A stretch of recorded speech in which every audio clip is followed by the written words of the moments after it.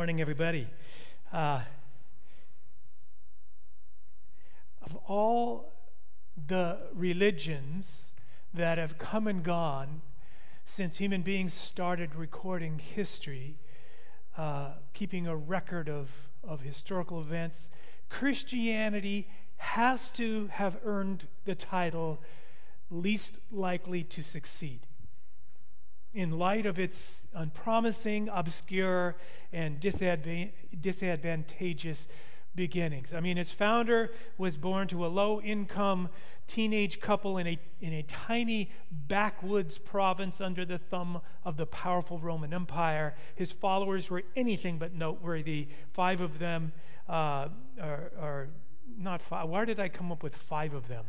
I don't know. But not many of them were fishermen, or not many of them were had any education to speak of. They were fishermen. That's what I've been trying to say. Several of them were fishermen.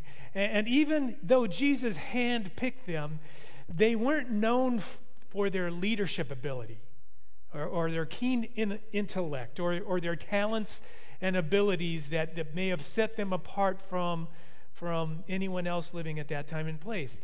And though Jesus would eventually become locally famous for his teachings and the miracles that he performed, virtually no one outside of that tiny province ever even heard of him while he walked this earth. And his 12 closest followers, despite the fact that Jesus had personally mentored them, poured himself into them, after 3 years they were arguably every bit as selfish, every bit as worldly minded, contentious, weak-faced, cowardly, and ignorant than they were 3 years earlier, despite their being taught by the greatest teacher ever to have walked this earth. Jesus' own disciples seem to prove the point that as important as great Bible teaching is, and great coaching and following a great leader, as important as those things are, we need something more. We need something else. Jesus kept telling his disciples before his death and resurrection that he was going to one day leave them. They didn't know at the time what he was talking about. He frequently talked in parables and often used figurative language, and they regularly struggled to figure out whether he was speaking literally or whether he was speaking figuratively, so they didn't really grasp the reality that he was literally going to leave them one day. But he also told them that after he was gone, he was going to send them a gift. He mentioned this many times throughout the 3 years that he was with them, but especially so the night that he was arrested. During his final meal with his disciples, he would be crucified the very next morning. He said this, according to John's account of Jesus' life and teachings. This is what John records him saying. "If you love me, keep my commandments. If you love me, do as I say, obey my instructions. And I will ask the Father, and he will give you another advocate to help you and to be with you forever, the Spirit of truth." So 2 things the Spirit of truth, or the Holy Spirit, will do. 1, help you, and 2, he will be with you forever. The world cannot accept him because it neither sees him nor knows him. The world knows nothing of the Holy Spirit because the world is spiritually blind, as all of us once were spiritually blind. But you know him, for he lives with you and will be in you. See, Jesus says, until now, the Spirit has been with you, Jesus says, because the Holy Spirit is my very own Spirit, and my Spirit has been with you because I have been with you. But, he says, my Spirit will be in you. I will not leave you as orphans. I will come to you. Before long, the world will not see me anymore, but you will see me. Well, how will they see him if he's leaving them, going away? Because his very own Spirit is going to be in them. Because I live, you also will live. On that day, you will realize that I am in my Father, and you are in me, and I am in you. Now, I imagine the disciples are not exactly grasping what Jesus is saying at this point. They often struggle to understand what Jesus is talking about. And I imagine that this was one of those times. In fact, I imagine the disciples at this point are kind of like this.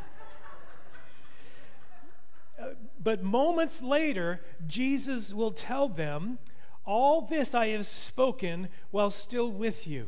But the advocate, the helper, the Holy Spirit, whom the Father will send in my name, he will teach you all things and will remind you of everything I have said to you. So the Holy Spirit is an advocate on our behalf and a helper who will be with us forever, and he will teach us and remind us of the things that he's taught us. Now, throughout their mealtime, the Last Supper, Jesus continues to teach them, explaining that he has to go away, but he says, don't worry, don't be afraid. I am sending you a gift, an advocate, a helper, the gift of my Holy Spirit. They finish up their meal, and then they head over to the Mount of Olives, where the Garden of Gethsemane is, about a 20-minute walk, and they're on their way, and they walk through a vineyard, and Jesus continues to teach them, and he points to the vineyard, the vines growing in the vineyard, and he says, listen up, guys. See, it's like this. See these vines?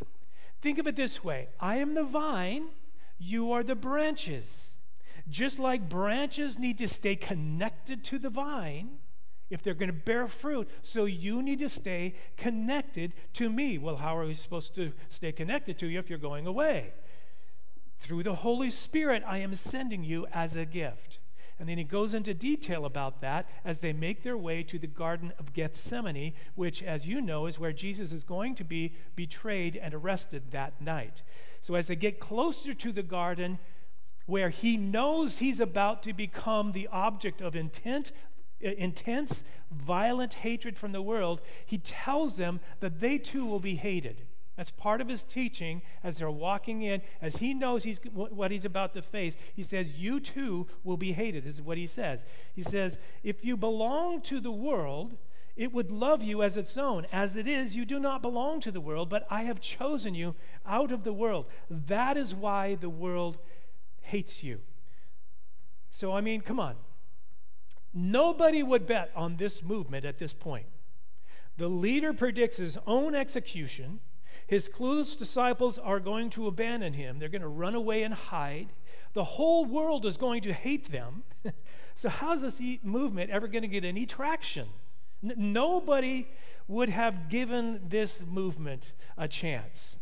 Jesus reminded them again that he's going away, and then he says this, very truly I tell you, it is for your good that I go away.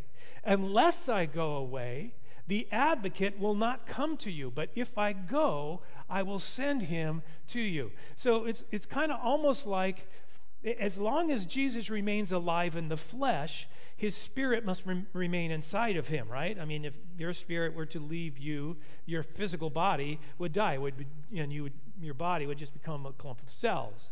But if Jesus leaves this three-dimensional world and his three-dimensional physical body, if he sets aside the limitations of his flesh and blood, he can make his spirit available to all of us, to dwell within each one of us. Going on, when he comes, he will prove the world to be in the wrong about sin and righteousness and judgment. So among the other things that we've already mentioned, the Holy Spirit proves the world to be wrong about its ideas, about sin, about righteousness, and about judgment. There's a whole message in that one verse, or perhaps even a whole series, which actually Jesus seems to acknowledge in what he says next. He says, I have much more to say to you, more than you can bear now, but he, the Spirit of truth, when he comes, he will guide you into all the truth. So here's yet another thing the Holy Spirit does. He guides us into truth. He will not speak on his own. He will speak only what he hears, and he will tell you what is yet to come. The Holy Spirit even gives us insight into what lies ahead, what awaits us in eternity, and sometimes even what awaits us in this life. They arrive at the garden. Jesus asks them to wait with him, to stay alert and to pray. He then goes a stone's throw away and begins to pray himself, but his prayer is now suddenly full of agony as he finally begins to allow his mind to reflect on the enormous suffering that awaits him. What do the disciples do? After Jesus' teaching, after his instruction and encouragement, sharing his heart with them, opening up to them on a level he previously had not. What do the disciples do? Take a nap. They fall asleep. And then in short order, one of his disciples betray him. Jesus is arrested. The disciples abandon him, fearing for their lives. A few hours later, one of them denies he even knows him. You know the story. Not at all the picture of a group of people who are even remotely qualified to start any kind of movement. Nobody would have bet this movement would become the largest, greatest movement in human history. When Jesus was crucified, they were completely upended. Even though Jesus multiple times told them this was going to happen, it just didn't register with them, so that when it happened, they were despondent, they were hopeless, they were cowering behind locked doors. None of them was like, wait a minute. Didn't he tell us that he was going to die and then come back to life after 3 days? And he kept telling the Pharisees, destroy this temple and I will rebuild it in 3 days. Maybe he wasn't actually talking about the temple. Maybe he was talking about... None of them were like that. Nobody was saying or thinking that. They were all like, how could this have happened? He did miracles. We saw it with our own eyes. Lots of miracles. He even raised the dead. So how could he let something like this happen to him? It just didn't enter any of their minds that maybe, just maybe, God was going to raise him from the dead. No, they just couldn't wrap their minds around a Messiah that would allow such evil to be done to him, that would allow evil to go so far unchecked. He was supposed to conquer evil and put an end to it, not be conquered by it. That's just not the way things were supposed to unfold according to their limited understanding. But then on the third day after his crucifixion, you know the story, 2 women go to the tomb, they find it empty, and they are told by an angel that Jesus is alive again and that they should go and tell the disciples. And upon hearing the news, his disciples are like, I knew it. I knew it. Hey, guys, come here. Come here. Let's write the Bible and let's start a religion. No, they weren't like that at all, were they? They were more like, Jesus is alive again? No. Where'd you get that idea? Well, the 2 Marys, they both went to the tomb. Yeah, and you're going to believe 2 women? Because in those days, culturally, women didn't have a lot of respect. They didn't get a lot of respect. The testimony of a woman was not admissible in court. Jesus actually came and changed all that. Jesus elevated women as he did here. Jesus chose women to be the first ones to see him alive. So, but we're told the disciples, when they were told by the women that Jesus was alive, we're told the disciples doubted. They initially thought someone had stolen his body. They were confused. Nobody had a sudden epiphany. Nobody was like, hey, yeah, this is all starting to make sense now. This is all coming together. To the contrary, they were more like, wait a minute, this doesn't make any sense. What? His body is gone. And they admitted as much in their subsequent writings. But then they record that Jesus started appearing to them alive again, miraculously, appearing to them miraculously, suddenly showing up in rooms where the doors were all locked, inviting them to examine the nail scars in his hands and feet and the wound in his side where a Roman soldier had thrust a spear. So what does Peter do at this point? He says, we got to go spread the good news. John, you get to work on a gospel. You too, Matthew, get to work on a gospel. I'm going to start working on a sermon. Let's get cracking. We got a movement to launch and a church to establish. No, that's not what he does. What does Peter do? He says, I'm going fishing. And Thomas and Nathaniel and a few others say, I'm going with you. I mean, this is literally what's in the Bible. Even after Jesus rises from the dead, they're wandering aimlessly. They are full of questions and doubt and confusion.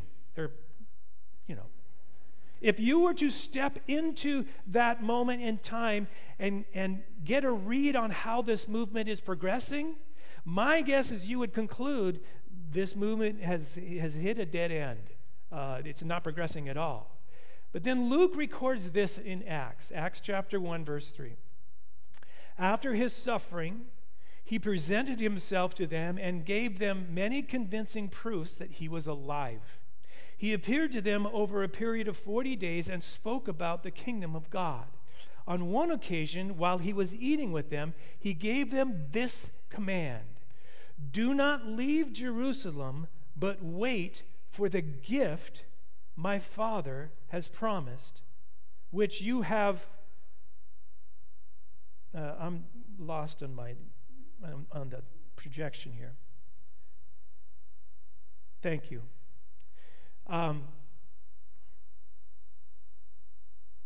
That's not it either. This should be here. Let me go back. Give me a second. Time out. This is good. It's worth waiting for. Hang on. Do not leave Jerusalem. Do not leave Jerusalem. On one occasion, he said, do not leave Jerusalem, but wait for the gift my Father has promised, which you have heard me speak about. For John baptized with water, but in a few days you will be baptized with the Holy Spirit. Now, John the Baptist talked about how Jesus would baptize people in the Holy Spirit and in fire, but there's no record of anyone else using that particular language, not even Jesus until now.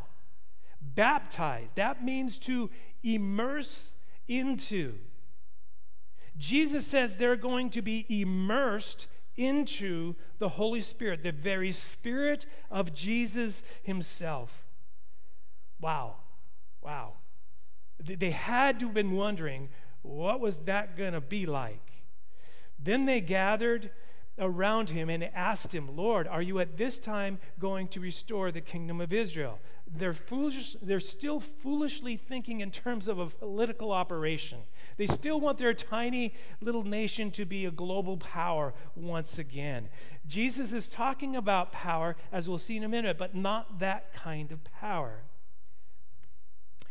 He said to them, it is not for you to know the dates and times the Father has set by his own authority, but you will receive power when the Holy Spirit comes on you, and you will be my witnesses in Jerusalem and in all Judea and in Samaria and to the ends of the earth. Power. They're going to receive power. The Greek word is dunamis, which is where we get our English word dynamite. No small amount of power. After he said this, he was taken up before their very eyes, and a cloud hid them from their sight. They were looking intently up into the sky as he was going. Kind of like that. As he was going, when suddenly two men dressed in white stood beside them. Men of Galilee, they said, why do you stand here looking into the sky? This same Jesus who has been taken from you into heaven will come back the same way as you have seen him go into heaven. So, that's the last part of that verse. So, this gift of the Holy Spirit is very obviously a key. It's very central, extremely necessary to this movement. The Spirit of Jesus himself inside his followers, helping them, teaching them, reminding them of the things that Jesus commanded them to do, guiding them into all truth, demonstrating that the world is all wrong when it comes to their ideas of sin and righteousness and judgment, and now the promise of some kind of power. And I'm sure at least some of them are thinking, okay, so what is that going to look like? What kind of power could he be referring to? They saw Jesus do miracles, so I'm sure that they had to be thinking that that's got to be part of it. But I'd wager that they were also thinking in politically, restoring the kingdom to Israel. If our task is to make our nation a global power once again, we're going to need a little something extra. Like, some sort of superhero powers, of some kind, like maybe being able to shoot lightning out of our wrists or maybe control the weather like Jesus did. Hey, James, maybe we'll finally get to rain down fire on our enemies. That would be cool. Power. They'd probably been with Jesus long enough to know that wasn't how things were going to go down. But I personally have to confess that there are times that my own imagination drifts that direction, especially when I see all the horrific evil and injustice and cruelty and corruption that have been unleashed in the world and seemed to be going unchecked. I want to strike people with blindness, just saying. I want to rain down fire from heaven sometimes. There's something in me that kind of goes that direction. And wouldn't you know, fire did come down from heaven, but again, not at all in the way that you would expect. Jesus told them to wait in Jerusalem, just wait. They didn't really know what they were waiting for or how long. He said in a few days.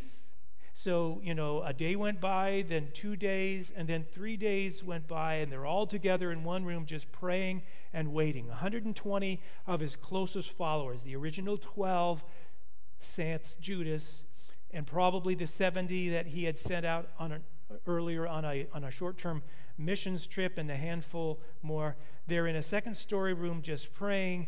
4 days go by. 5 days. 6 days go by. On the 7th day, they're all on high alert because they know that God likes the number 7. It's all through the Old Testament. So day 7 comes and goes. Day 8 comes and goes, and they gotta be thinking, he said a few days. Since when is 8 a few? I don't know, but he said wait, so we're going to wait as long as it takes. And you know what? The Apostle Paul actually mentions that over 500 people saw the risen Jesus at one time, 500 people before he ascended into heaven. 500. That makes me wonder if this group of 120 maybe started off with a lot more. Like maybe 500 people were in that room initially, but as the days dragged on, the crowd maybe started to thin a little bit. There's no indication of that in Scripture, but knowing human nature, I think it's possible.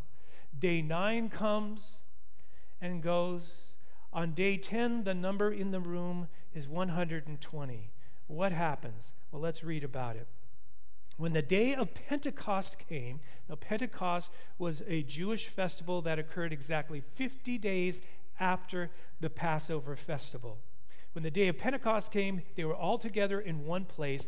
Suddenly, a sound like the blowing of a violent wind came from heaven and filled the whole house where they were sitting.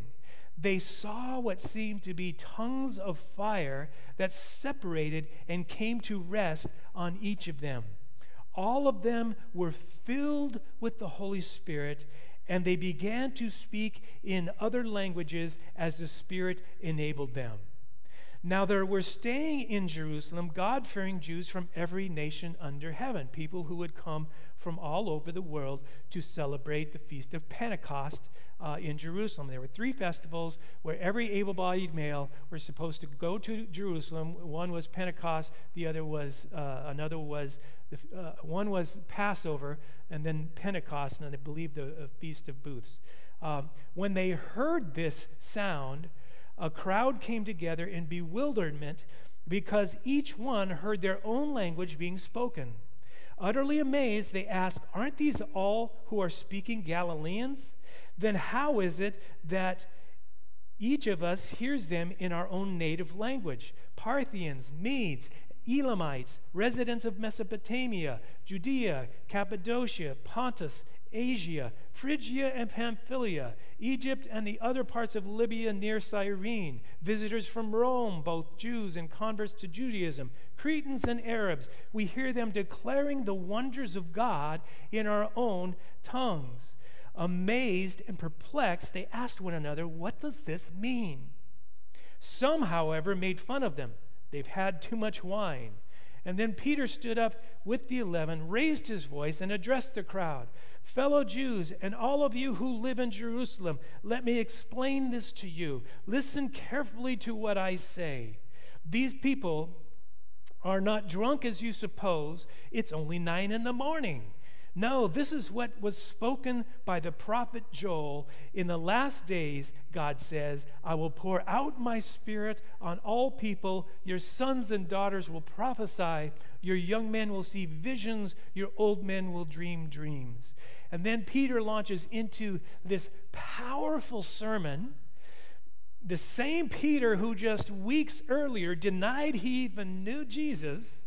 He gives this powerful sermon. The same Peter who formerly was that, was now suddenly and miraculously like that. And 3,000 people repent and become followers of Jesus. This movement has left the harbor. This is a relatively poor, uneducated group of men and women of very average stature and competence. They literally go on to turn the entire world upside down, launching a movement that has swept the globe and continues to expand to this very day. Not because of their cunning, not because of their exceptional leadership skills or communication ability or their political prowess or charismatic personality, not because of their acute wisdom and intelligence. No, simply because the Spirit of Jesus himself got into them, the same Spirit that raised Jesus from the dead, and it empowered them to walk as Jesus walked and speak as Jesus spoke and do as Jesus did, and to love unselfishly as Jesus loved. Listen, here's the big idea today.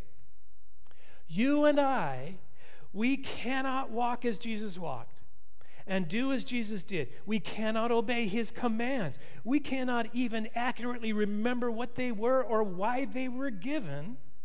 We struggle even to recognize the truth apart from the Spirit of truth, which is his Holy Spirit. Jesus never intended for you and I to live the Christian life in our own power or ability. It's not even possible for us. We are powerless to do so, and yet so many of us try, don't we? What's the very first step in the 12 steps? You must recognize that you are what? You are powerless. Powerless over your addiction. Powerless over your sin. Powerless to change yourself in any meaningful way. You need a power outside of yourself. You need a higher power. Jesus promised to give us that higher power as a gift. A helper who will be with us forever, who would continually remind us of everything that Jesus said and lead us into all truth, who would work within us both to desire what is right and the power, the ability to do what is right, who would produce in us the qualities of love, joy, peace, patience, kindness, goodness, faithfulness, gentleness, and self-control, the fruits of the Spirit, because it is his very own Spirit dwelling in us. But that whole Pentecost thing, the rushing wind and the flames and the speaking in tongues and all that was just for back then, right? I mean, that was not for today, just for that time, that place, right? Or was it? Well, Peter, in that sermon that he gave in Acts chapter 2, he concludes that sermon by saying this: "Repent and be baptized, every one of you, in the name of Jesus Christ for the forgiveness of your sins, and you will receive the gift of the Holy Spirit." This promised gift is for you and for your children and for all who are far off, for all whom the Lord our God will call. That would seem to include you and I, wouldn't it? Now we tend to focus on the outward stuff, the phenomenon, the visual manifestations, the wind and the flames and the speaking in tongues. God was dramatically marking and confirming this first ever outpouring of His Spirit into the souls of regular old flesh and blood human beings. But the display is not the primary point.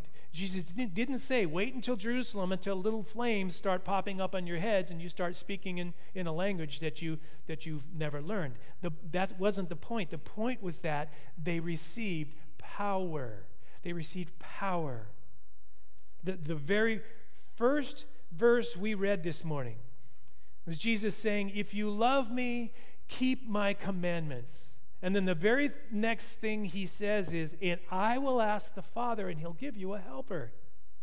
He will give you an advocate to help you and to be with you forever, the Spirit of truth, the Holy Spirit. See, it's only by the power of the Holy Spirit that we can keep His commandments and live as He lived and do as He did. And it's only by the Holy Spirit that we can go into the world and make disciples. So how does that work? Well, an interesting thing, throughout the whole Bible, the wind is a common metaphor for the Holy Spirit. And Jesus uses it multiple times, talking about the wind.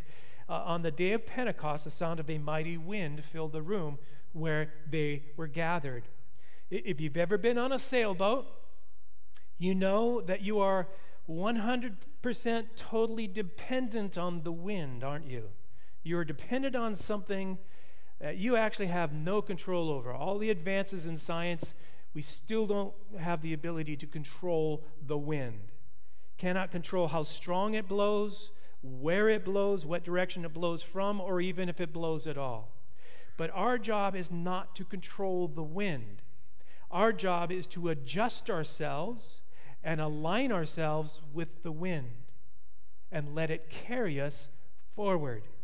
Now, if you've ever skippered a sailboat, you know that there are two fundamental things that you do have control over. One, you can decide what direction your boat is pointed, and the other is you can decide whether or not to hoist your sail.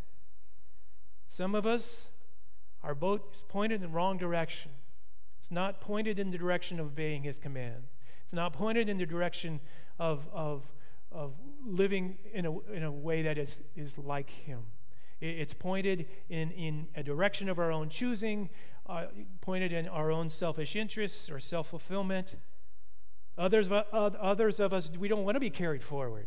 We like where we are. We don't like change. Our sails are never hoisted, consequently, and so we don't go anywhere. Others of us are used to doing things under our own power. I got to make it happen. Being in control ourselves. We prefer to row in our own strength because we like being in control. We don't like to wait for the wind or be dependent upon the wind. We don't want to be at its mercy. We may not like the direction it's blowing, which even a novice sailor knows. Learning how to use the sail and the rudder properly, you are in far more control than someone trying to row against the wind. And you've maybe seen this happen, which, by the way, is one of the fruits of the Spirit, is self-control. See, God doesn't want to control you. That may be a newsflash. God doesn't want to control you. He wants to give control of your life back to you so that you're not controlled by sin, you're not controlled by your appetites, your lusts, or the things of this world. He doesn't want to control you, but He does want to empower you and empower you to live for Him. When we hoist our sail and catch the wind of the Holy Spirit, the Bible says we are filled with love and joy and peace patience, kindness, goodness, faithfulness, gentleness, and self-control. We're filled with the fruit of the Holy Spirit. A person who hoists their sail is a person who says, I want to be dependent upon the wind. I will not rely on my own power. How foolish to try to row across the ocean. That would be insanity. I'm putting myself at the mercy of the wind. I'm putting myself at the mercy of the Holy Spirit. How did this least likely to succeed Jesus movement not only get out of the harbor, but find its way literally into every corner of the globe? A group of timid, humble followers of Jesus pointed their boat in the right direction and simply hoisted their sails and waited as Jesus told them. Worship team, you guys can come back up. And waiting's the hard part. We don't like to wait. We like to get her done. We like to move ahead and do it in our own power if necessary. Prophet Isaiah said this. He said, those who wait on the Lord will gain new strength. They will soar on wings like eagles. They will run and not grow weary, and they will walk and not be faint.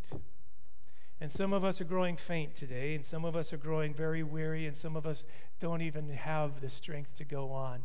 I want to encourage you not to try to follow Jesus in your own power and strength. It will wear you out. But when you set aside your agenda and your pursuits and your idea of what direction you think your life should go, when you set that aside and you begin to wait on the Holy Spirit. Jesus said, wait in Jerusalem. And they waited 10 days. Wait in Jerusalem for the promise of the Holy Spirit. When you wait on the Lord, you will renew your strength. You will gain new strength and soar on wings like eagles. Heavenly Father, forgive us for trying to follow you and serve you in the flesh. Try to follow you and serve you on our own power. Try to be like you just from our own willpower. How foolish. Lord, today, right now, this moment, we declare our dependence upon you. We've grown tired, we've grown weary. God, would you fill us with your Holy Spirit? Instead of fighting against your Holy Spirit, instead of resisting your Holy Spirit, would you help us to welcome the wind of your Holy Spirit in our lives and begin every day by declaring our dependence upon your Holy Spirit to do anything redemptive or good. Lord, would as we wait on you, would you allow our hearts, our lives to begin to produce the fruit that you said would come as a natural result of waiting on your Holy Spirit. Love, joy, peace and patience, kindness and goodness, faithfulness, gentleness, and self-control. Thank you, Jesus, for your most precious and most necessary gift of the Holy Spirit.